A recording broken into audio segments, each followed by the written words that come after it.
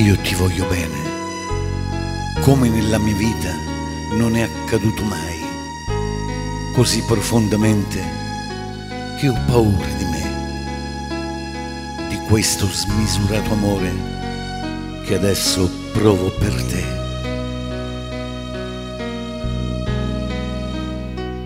Io ti desidero, un desiderio nuovo che mi tormenta.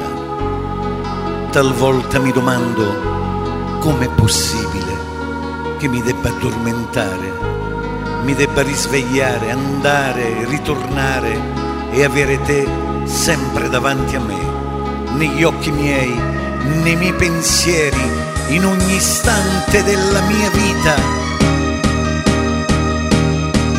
Io ho bisogno di te, come la barca ha bisogno del mare per poter andare, la primavera ha bisogno del sole per poter fiorire, la farfalla di un fiore, un bimbo di una mano che l'accompagni, un cane di un padrone, del vento l'aquilone per poter volare, ed io di te sempre vicino a me in ogni istante della mia vita. Ma come hai fatto a farmi innamorare così tanto? Mi guardo nello specchio e mi domando se quello lì sono io. Ma come hai fatto a far della mia vita una tua cosa,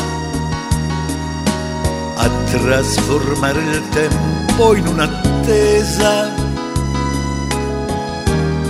di rivedere te? No, non ha senso questa mia vita, e più ci penso e più è un filo nelle tue mani. Ma come hai fatto? Non so nemmeno quando è incominciato. Io so soltanto che nella mia vita non è accaduto mai. La prima volta che dico veramente ti voglio bene, la la la la la la la la la la la la la la